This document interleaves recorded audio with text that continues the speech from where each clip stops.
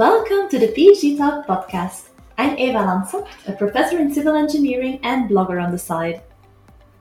And I am Sarah Cameron, PhD student and work in organizational psychology. In this podcast, we talk about PhD research and interview current PhD candidates, as well as those who work closely with them. We hope you'll stick around.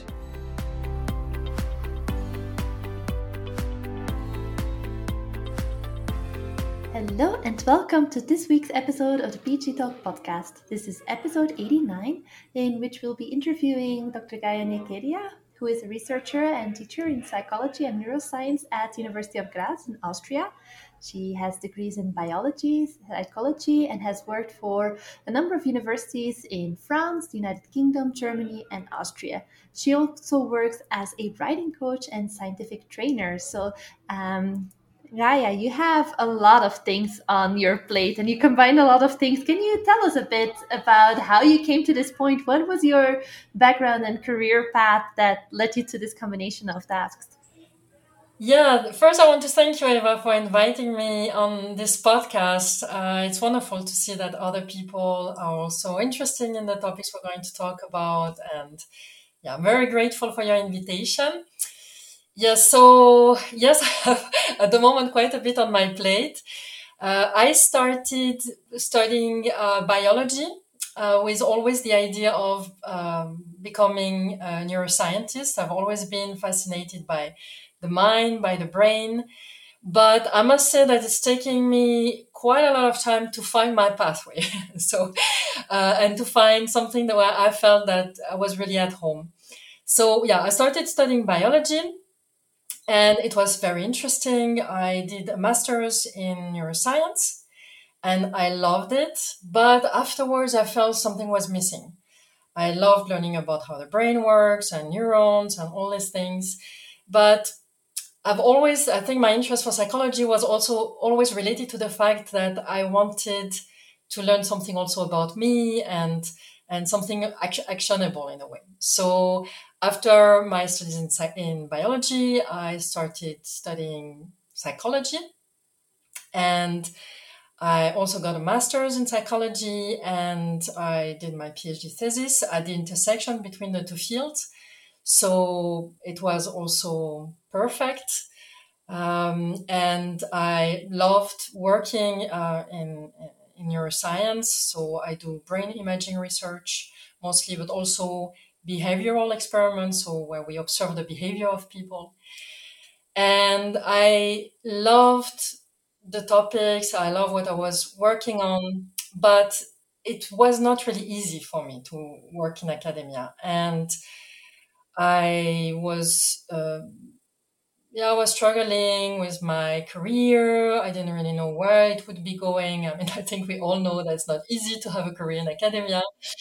I also was wondering about the meaning of my work. I've always done quite basic research and it's intellectually very interesting, but I always felt that something was missing. I was not really at some point really sure what I was bringing to the world. And so 3 years ago, I created my own business.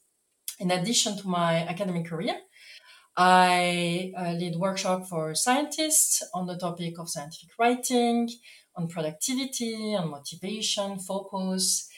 And I also started 2 years ago my digital baby, which is my blog. So the blog is called A Brilliant Mind Blog, and it's a blog for scientists. And it's the combination of all my interests. So I talk about sometimes neuroscience, psychology, but in a more applied way. So it's perfect fitting for me, and I like talking about these topics because I feel this is the best way to improve myself. So I try to all the methods that I read about, I try them on myself. I see what works. So it's very motivating on a personal level as well. That's great. And then out of curiosity, so you are originally from France and now you're in Austria. And how did you go from one place to the other, and where else have you been in the past years? That's a long story. I will try to make it short. So yeah, I did my PhD thesis in France. I was already at two different places. I was at the University of Toulouse.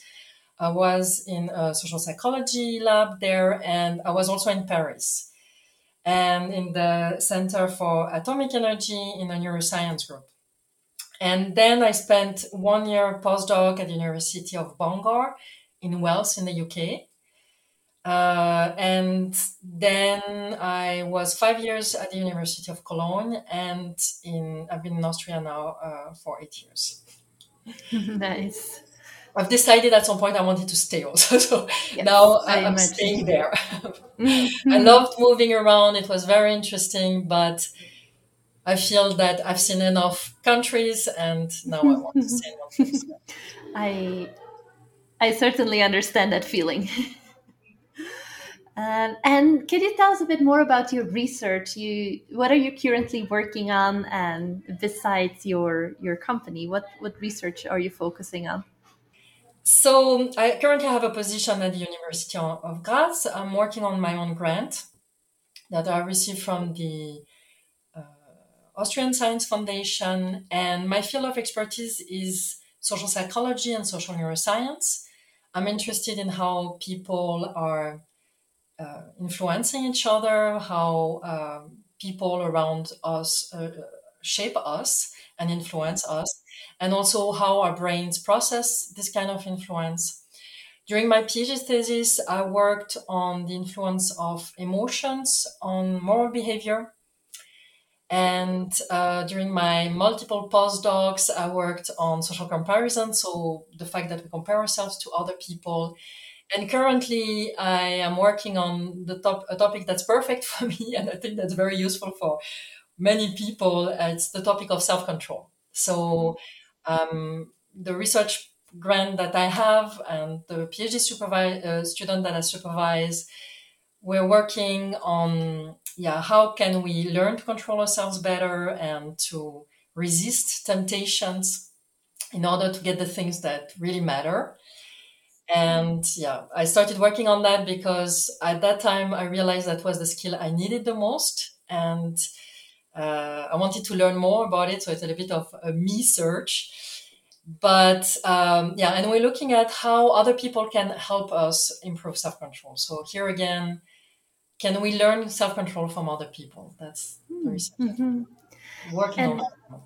And what are some of perhaps surprising findings that you've come across in the research that you've done over the years? Because I see that a lot of these topics are valuable and interesting for all of us because they are all things that apply in our daily lives. So could you perhaps tell us a few things that came across as surprising that maybe represented not correctly in the popular literature that we see in magazines or what society tells us? And something that I find absolutely fascinating, that's what my field of research shows, but I think we underestimate that absolutely, is the influence of other people. So we try to arrange our lives in many ways so that we get the things that we want to get.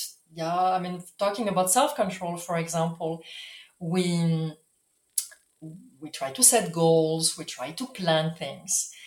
But something we never think about is that the people with whom we interact on a regular basis, and sometimes we're not even aware of them, also have a tremendous influence in our lives. And this is what social psychology shows.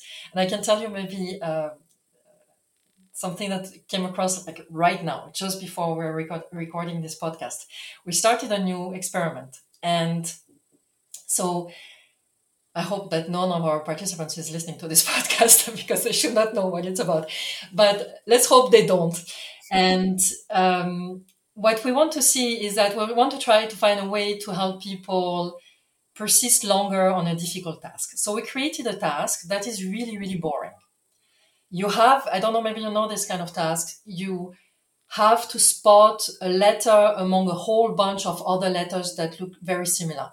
Like you have a C among hundreds of O's, like something like that. So it's a very boring task. And we pre-tested it with a few people. And usually after 15 minutes, you're really tired. Your eyes really hurt and it's really difficult to do the task. So you stopped after 15, 20 minutes. And now we started running the experiment, and we had certain situations where the participants were alone in a room, and other situations where they started in pairs. So 2 participants started at the same time. And indeed, when a participant started alone in a room, after 15, 20 minutes of this task, they stopped it. But for the participants who were in pairs, I mean, they were not interacting with each other. They were at 2 opposite sides of the room. They didn't know each other. Nothing happened with each other.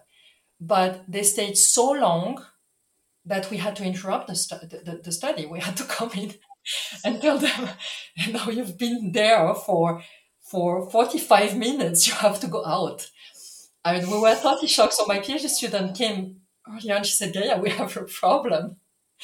They stay forever in the room when they are in pairs. So we didn't intend the experiment in this way, but that shows that it is a very strong influence, and to surround ourselves with people who have the qualities that we want to have is a fantastic way to develop these qualities without even being aware of them. Mm-hmm. Yeah, it's a great insight. Now, switching topics a little bit, you also work as a blogger and as a coach for academics. So tell us a bit about what you do in both of these functions. Yes, so I lead workshops at many universities in Austria and in Europe. And in this workshop, I teach scientific writing, I teach focus. Yeah, I already mentioned these different facts. The idea, but I started with this workshop because of the blog. And the idea of my blog sprouted many years ago. I think I was still a PhD student. And I had to write my papers, and it was so difficult. And I was really struggling. I struggled to write my papers, to publish my ideas. I was demotivated sometimes. I had to deal with rejection. I mean, all the things that probably many of the people listening to your podcast also experience. And while I was procrastinating, I would go on blogs, and read these blogs. And these blogs gave me some form of comfort. And after some time, I realized, maybe there is a blog that could help me, and that could resolve my problems, that could help me write my papers and focus and not break out into tears and desperation when my paper gets rejected. So I looked for this blog and I couldn't find it. I don't know if you were already around, Eva, at the time, but I didn't find you at the time. Maybe you were. Probably you were not. No, at that time you were not yet. So yeah, and then I started to think, that would be so nice to have such a blog. And it was some kind of fantasy I had in my mind. But then I moved to Graz. I really like being here. I didn't really know where my career would go because it's very difficult to get a permanent position here. The professor with whom I work, I mean, that would be the chair I could get, is young and healthy. So it was unlikely that she would be gone in the next years. And so I didn't really know where to go. And I met my current partner, and he saw my struggles. And I think here again, a good example of how people influence our lives. He saw something in me and he believed in me, and he said, Gaia, I think you can do better than that. And you're not happy with your job and you have so many qualities. Why don't you do something else? And then this idea that was always in the back of my mind of the blog came to fruition. I said, and because he believed in me, I said, okay, I'm willing to take the leap, jump in the cold water and see what will happen. And yeah, so that's how I started. And I thought, okay, I want to develop a method to help people write.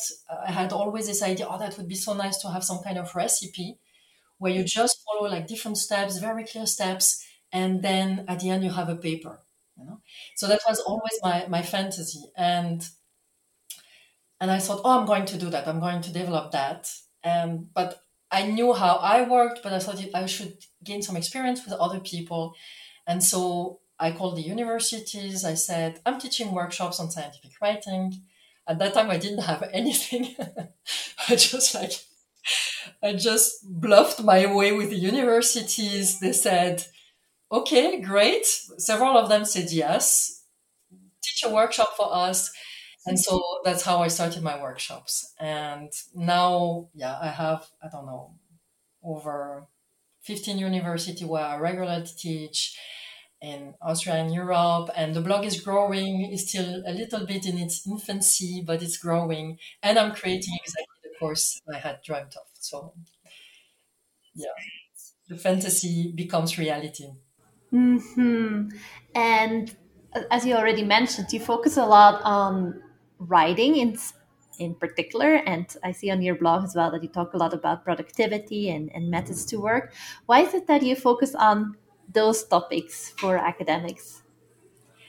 So I love the scientific method. That's my thing. I feel at home at universities, among scientists. That's my fishbowl. And I always knew I wanted to do something like that, but I see that for many people writing is difficult. And managing oneself is also very difficult. I also know that from experience. I've been there. But I've always had the intuition that there was something more, that it was possible to overcome these challenges. You just needed the right inputs. And so while I was totally focusing on my academic career, I started to look for this kind of method, but it takes a lot of time because I couldn't find something that was really fitting to all the challenges and this recipe I had in my mind. So I couldn't do both. And when my partner motivated me to try that out, I decided, okay, I'm going to take the time, I'm going to invest the energy to find these methods, to try them on myself, to try them on the people with whom I work, the students with whom I work. And that's what I've done over the last years. And I've discovered so many interesting things. It's really fascinating.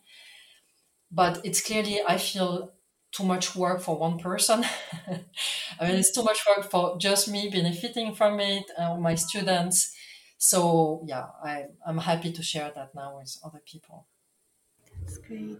And zooming into particularly PhD students, what are some of the common difficulties that they face in terms of writing and their productivity in general? Could you tell us a bit about that? So I think the first thing is that most scientists are not trained enough in scientific writing, and this is an understatement. I find it's ridiculous. I don't know how it's in other countries, but in the countries where I've worked, so in France, in the UK, in Germany and in Austria, it is assumed that after your A level, you know how to write and you can write a scientific paper that will be highly criticized by experts in the field, which is really not the case. So we have great trainings, usually in statistics, in different methods, but scientific writing is omitted. And scientific writing is a complex task. We are not pre-programmed to write. Writing is a cultural invention.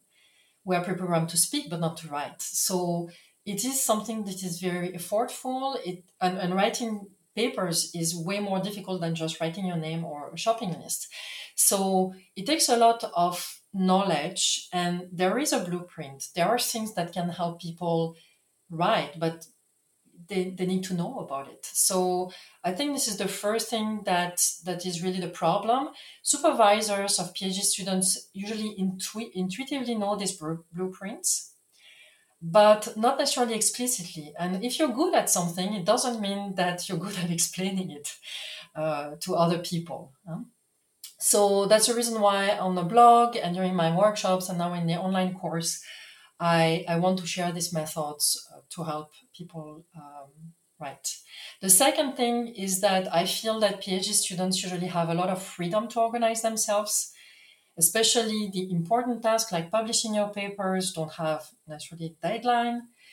And we are also not trained to manage ourselves. So it's very tempting to procrastinate. It's very tempting to do tasks that are easier, but maybe not as much impact on our careers.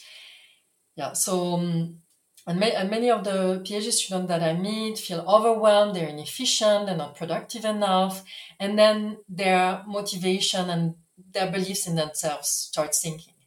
I was recently at a postdoc writing retreat. I was leading this retreat, and I was shocked by how depressed, in a sense, and disillusioned the postdocs were. And that's interesting because I feel like first year PhD students are usually way more motivated than people who have been there for a long time. So it doesn't help. And I think the third thing that is a really high difficulty for PhD students is that the rejection rates are very high. We are trained to be critical, so we critique each other all the time. I see the research group is with women work. Each time someone presents something, we have to make a conscious effort to tell them something positive because we see all the things that can be improved.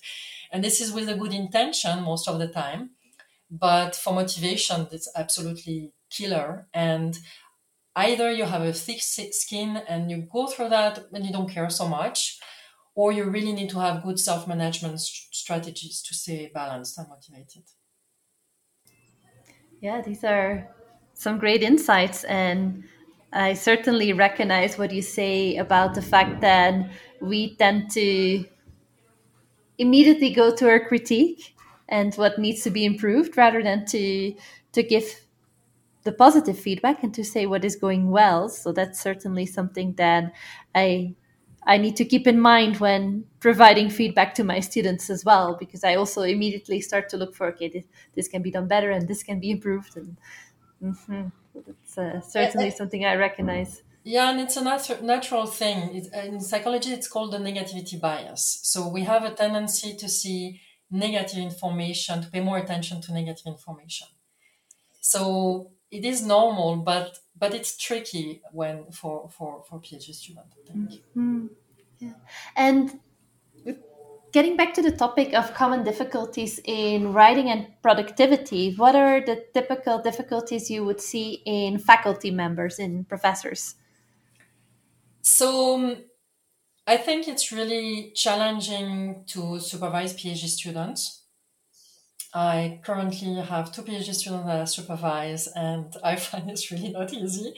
And sometimes I think, oh gosh, I'm a writing expert and I'm still struggling to supervise their writing. How is it possible? But it's perfect because they are my best teachers, really. But I think that we faculty members, we often take certain knowledge for granted from PhD students, and we assume, yeah, they know certain things, and we don't remember how it was to not know these things. So I think this is a big challenge. And faculty members have a lot of responsibilities. They have teaching responsibilities, research, to pursue grant proposal, administrative tasks, families. So usually they are very busy. Most of those that whom have met are good scientists. If they manage to go that far, they're usually really good at what they're doing.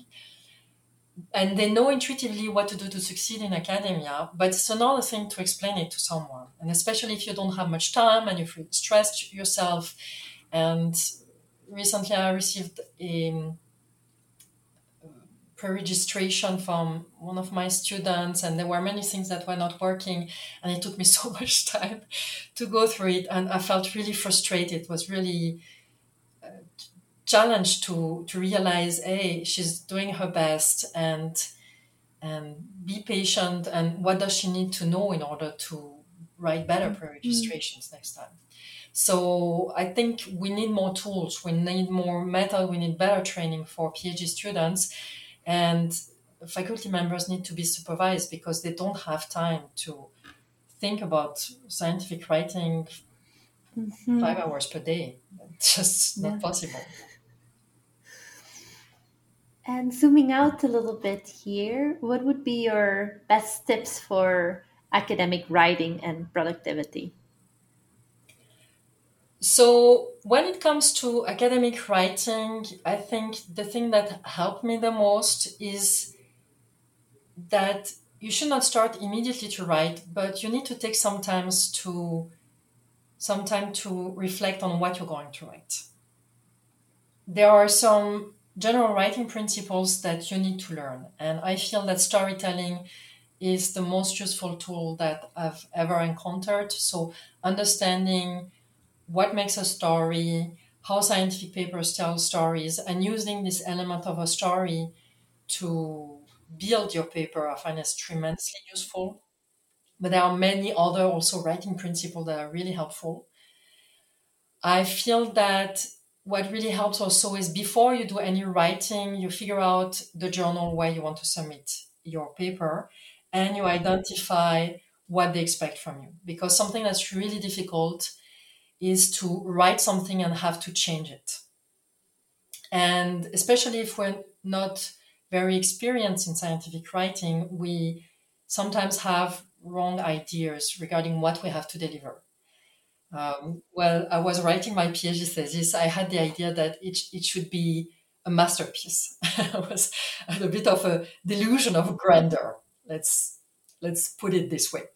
And so I wanted that to write an exhaustive piece of work, and it was about morality. So there is around 5,000 years of people thinking about morality on this.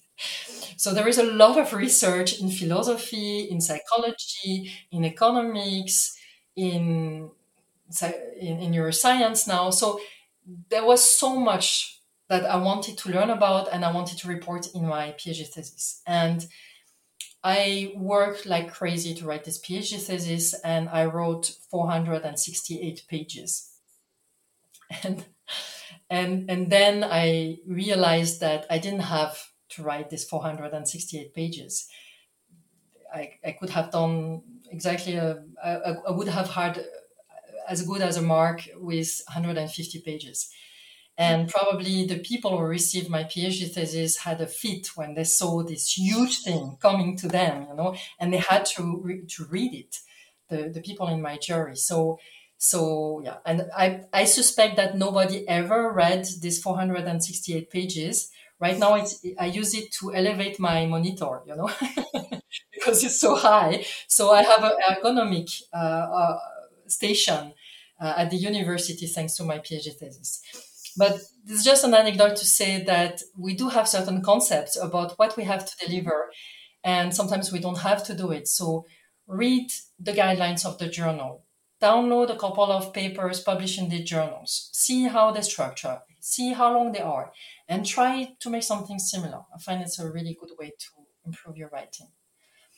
And yeah, when it comes to productivity, I feel that I don't like this culture in science where you have to produce a lot. I find people produce a lot of stuff. I don't know who read all these papers that are published. I'm suspecting not many people. So I would say that rather than producing a lot of papers, produce quality research. Yeah, and take time to work on a research project that truly inspire you, that fit your values, your interests, and where you see meaning, where you see, okay, I see that I'm bringing something really useful. I feel also, again, to surround yourself with people who are competent, nice people.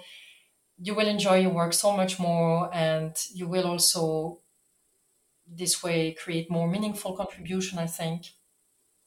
So that's the first tip regarding productivity. The second tip I would say is that being busy doesn't mean that you're productive. When I was a PhD student also, I analyzed my fMRI data 7 times. And fMRI data are very huge data files. So it takes a lot of time to analyze them. But each time I was really impatient and I wanted to get started. And I knew there were some things going on that I hadn't really thought through about the kind of analysis I wanted to do. But I thought, I don't care. I'm going to work on it. I'm going to push it. Sometimes I did few all-nighters, super happy. Tomorrow I will have my results. And then the next day I realize I just did crappy things. So yeah, being busy doesn't make you productive. Take time to plan, take time to set priorities, to say no.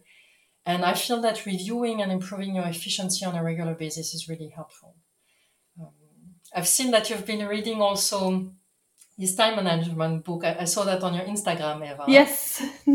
From, what's her name? Laura Vanderkam, the Tranquility Laura. by Tuesday. Yeah, exactly. Have you been applying her advice?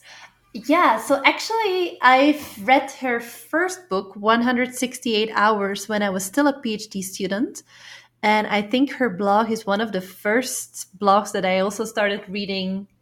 And that was 2009, 2010 when I was a PhD student. And I learned a lot from the topics that she covered when it comes to tracking time. But also a lot of what she talks about is, especially in this new book, and I'm only halfway through, is about living a life that is rich and full and that has time for one of the rules that she talks about in Tranquility by Tuesday is to have one big and one small adventure in the week, to really look for something fun to do, whether that is alone or with family. So those are things that I find quite inspiring as well. But besides just sometimes time management gets really to the point of like optimizing everything, and to it kind of sucks the joy out of life at some point when you start to optimize to the point that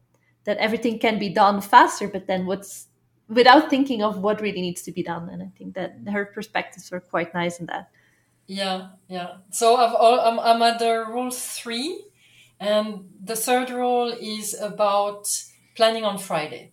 Mm-hmm. So I've started doing that also. And I think it's a very good idea. I think it really helps a lot to take some time to plan ahead, to ask oneself, what should I work on? Also plan your free time, sports, all these personal things. It's very useful, yeah. And I think my last productivity tip would be improve your writing skills. Absolutely. That's the thing that you have to be, you need writing for your career. And my supervisor, the professor with whom I worked in Cologne, Thomas Mosweiler, is a very good social psychologist, and he was such a good writer, and he could write a paper in 4 days. And he was an amazingly productive scientist. So, yeah, if you can, I think 4 days is really ambitious. Maybe we can start with, I don't know, a couple of months. Yeah. But to get better at that is going to be very helpful. Yeah. Now, changing topics a little bit here, we have a number of general questions that we ask all our interviewees, and we would like to, or I would like to fire them off to you today. And the first one is, what is your best piece of advice for PhD students? So I'm going to reveal to your audience that you sent me the questions beforehand. And I took so much time thinking about this question, because I was just like, wow, I have tons of advice. I mean, if you ask me, I can ramble the whole night. But you're asking me the mother of all advice, right? So I was just like, which one is the best one? And I thought, okay, what is the one thing that helped me the most as a PhD student? And for my career, but also for my personal life, there is one habit that has, I think for me, there is a before and after in my life, and it's meditation. Do you meditate, Eva, also? I do, yes. Yeah. So I started with mindfulness meditation as I was in Wales at the University of Bangor. I was coming from Paris, and I ended up in this charming little city far from known civilization for me. So I had a lot of free time when I was not working. And but the university in psychology was really good, and they were the first ones to do research about mindfulness meditation. And So I started meditating there and I loved it. From the beginning on, I thought it's a bit like the gym of the mind. You try to train your mind to be focused on one thing. It can be the air at the tip of your nose, the feeling of air, or it can be a sound or a sensation or something visual or thought even. And each time the mind drifts away gently, you acknowledge the moment you realize that you're not focusing on what you should be focusing on, you acknowledge it and gently you bring it back to the thing you want to pay attention to. And for me, it's helped me to take distance from my thoughts. And I think many people experience that. So that between the moment, first, you don't believe your thoughts anymore. Before I used to believe that everything that was happening in my mind was reality. And now when you meditate for a certain time, you can see the thoughts arising, almost being around and then disappearing a bit like a cloud in the sky. And that gives you always this lapse of time between the event and the reaction.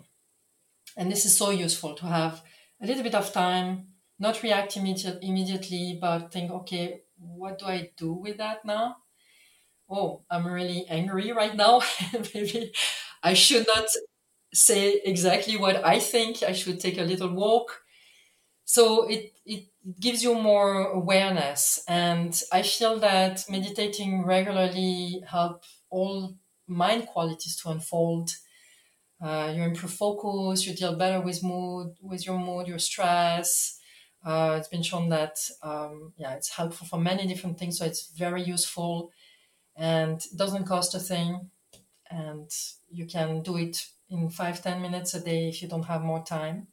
I think the only thing one should tell your audience if they don't meditate already is that if you have depression or burnout, then you should not do too long sessions, at least like rather short sessions. And if it really doesn't feel good, because when we are in this kind of states, the thoughts can be really invading and really difficult. And then we get too busy with our thoughts. So then it's better to first address the depression, the burnout, the high anxiety, and then when one has a little bit more surplus to meditate. Yeah, yeah, yeah. That's great advice. Now, What kind of meditation do you do, Eva? I use mindfulness meditation. Yeah. So I use mostly Headspace, the application, whether that be guided or unguided. I kind of depends on what I want to focus on. Did you also experience such an improvement in your life with meditation? It's difficult to say because I started pretty much on and off long ago when I was 15. Really? So it's hard to say. I do know that there's been times then that I've not been consistent with the habit, and then I feel different, and then I pick it up and I feel better. But it's difficult to really say there's a big before and after because it's been with me for a very long time. Interesting. You've been a pioneer in the West. The other question that we ask all our interviewees and that many of us struggle with as well is to how you set boundaries to work. I personally, I don't feel I need to set boundaries per se because I love what I'm doing. And for me, it's not just a work, it's also adds meaning to my life and it really enriches it. It's not just a way to earn money. I mean, it would be a bad way probably to earn money also because we don't earn that well. So I see that, but I think you need breaks and you need other things in your life than work. And I interpret your question more in that sense. So yeah, and most of us have other wishes than a career, and other interests than our jobs. So what makes a good life is to not only have a nice career, but also to have meaningful connections with others, to have passions outside your life. And the research in psychology shows that people who have several areas in their lives react also better to, are more resilient in the face of struggles. Because if it becomes difficult, for example, at work, then you have a circle of friends or your family or some sports activity or some creative endeavors that help you take your head out of it and resource in other ways. And the same thing happens also for the other. If you break up with your partner, it's important to have other things in your life, because then you can find comfort in these things and you don't define yourself just by your career, right? If my paper gets rejected, then I think I'm nothing because my career is everything that I have. But I still have great friends and they love me and they see my qualities. So for them, I'm there, and that really helps set the balance. So I think it's really important to have that. It's a way to recharge our energy, our creativity. And yeah, but I see many people who struggle to stop thinking about work when they're not at work. Mm-hmm. So yeah, and my tip would be, if you're in a situation, if you keep thinking about work when you're at home, don't check your emails before leaving the office or at home.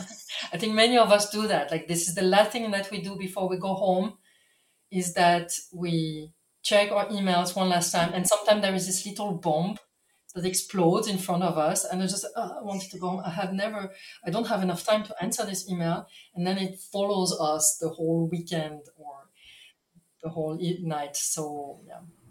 Mm-hmm. That's great advice. And something I'm not particularly good at. It requires discipline. Yeah, yeah.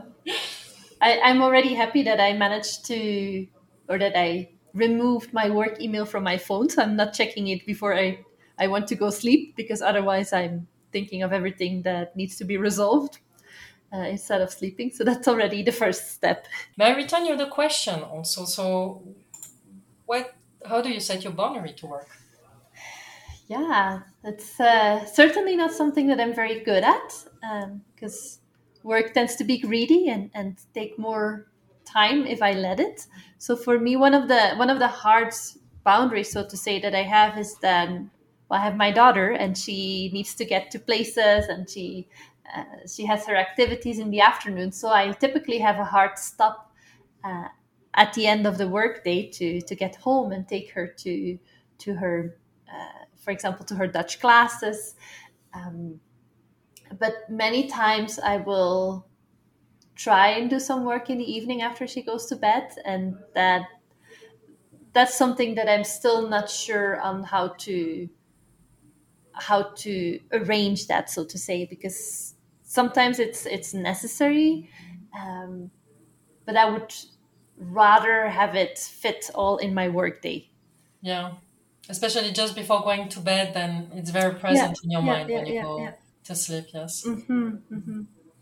And I know as well that there is some choices that I have to make. If she, especially last year, she was taking her Dutch classes in the city, so I had to essentially leave work before 2:30 p.m. So I wasn't able to get a full work day in, and then of course by the time she goes to bed it's late, and that's something that, and that also really changes over time depending on her activities and other things that we have going on in life. So it's kind of a continuous figuring out on how to structure my days. Moving on to the third question that we ask all our interviewees is, how has COVID-19 changed your job and daily tasks? So I launched my blog at the beginning of the first lockdown in Austria. I think it was the first week. It was planned this way. And that was the first week of the lockdown. And at the same time, I reduced my activity at the university. I had almost full-time position, and I don't remember. Yeah, then I had just a part-time position. So I was anyway working from home COVID-19 or not. And I have more online meetings. I find that when I lead my workshops, it's not exactly the same thing, because there is something about being all around each other and interacting directly with each other that I find you cannot really have online. Although you can also have really interesting interaction. It's not nothing, but there is something about being together that's really special. But what I realize is that if I spend too much time online, then my well-being decreases. And recently I've started also consciously going out in the morning, especially, and really leaving the office, leaving the indoors for at least 10 minutes once in a while during my day to take some light, because I think that research shows that light is really important for focus. It's very important because our different physiological systems are on circadian rhythms. And so the light that we see in the morning and during the day helps our biological clocks to adjust. And when I've realized, when I was spending sometimes whole days indoor, that I felt really bad at the end of the day. And now I intentionally in the morning take a walk, at least 10 minutes outside, and I feel that it starts my day in a totally different way. And also when I realize I'm really tired, I struggle to focus, I go out, and it's fun. It's some kind of reset that we have in ourselves to improve our focus. Yeah. Um, that kind of leads us nicely into the last question, because you already mentioned that you tend to have a walk in the morning. Overall, what does a day in the life look like for you? I don't have a typical day because I have 3 jobs. I have the university, I have my blog, and I have my workshops. Yesterday, for example, I was in Vienna for a scientific writing workshop. So my day depends on what is on the agenda that day. At the moment, I'm also building a house. I mean, I'm not building it myself with my bare hands. I'm watching other people building the house and criticizing that it doesn't go fast enough.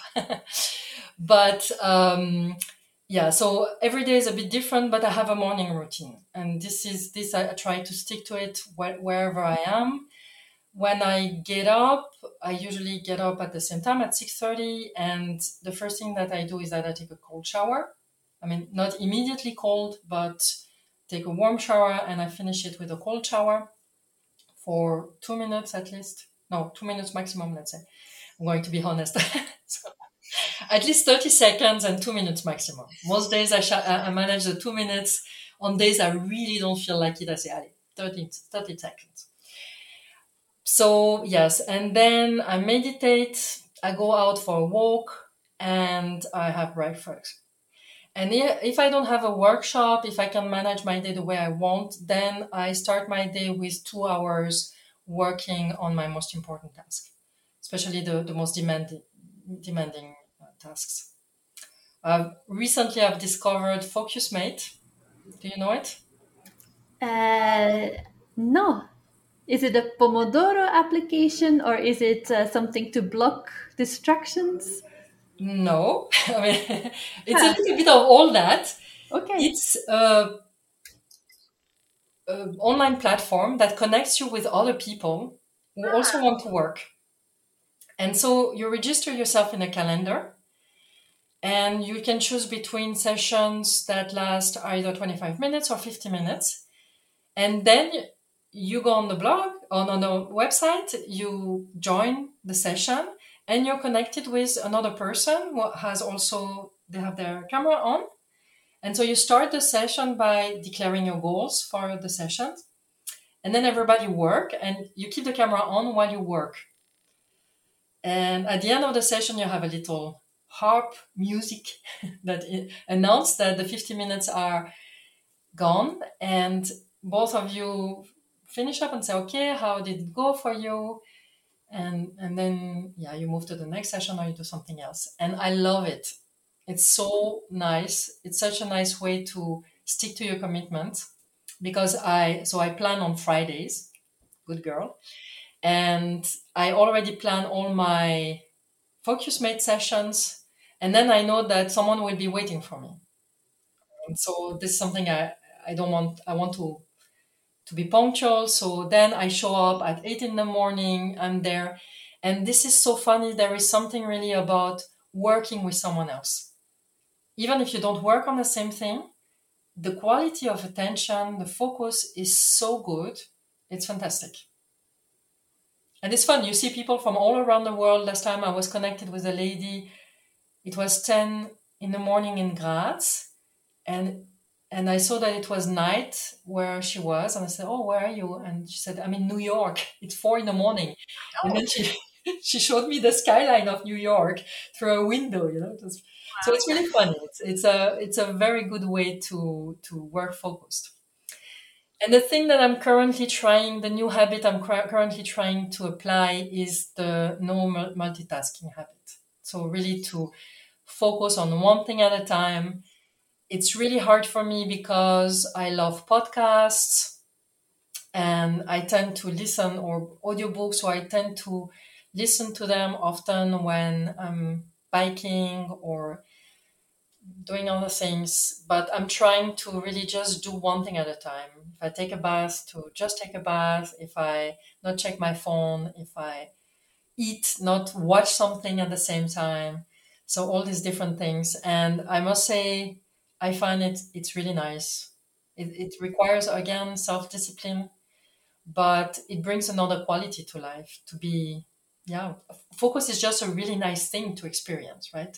To be in flow, to be fully absorbed on one task is that these are the best moments of our life. So to cultivate that in all these little things, this little moment is really nice. Oh, so this has been a really great interview. Thank you so much for joining us today, Gaia.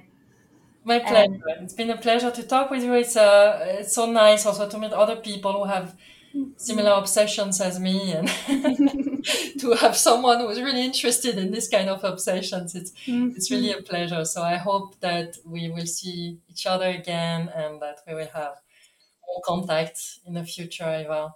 So with that, I would like to thank as well all our listeners for listening to today's episode. This was episode 89, and I interviewed Dr. Gaia Nekedia on how she works, on her research, as well as her blog and her workshop that she teaches. We'll be back next week with more on PhD life and research mechanics. Thank you so much for listening.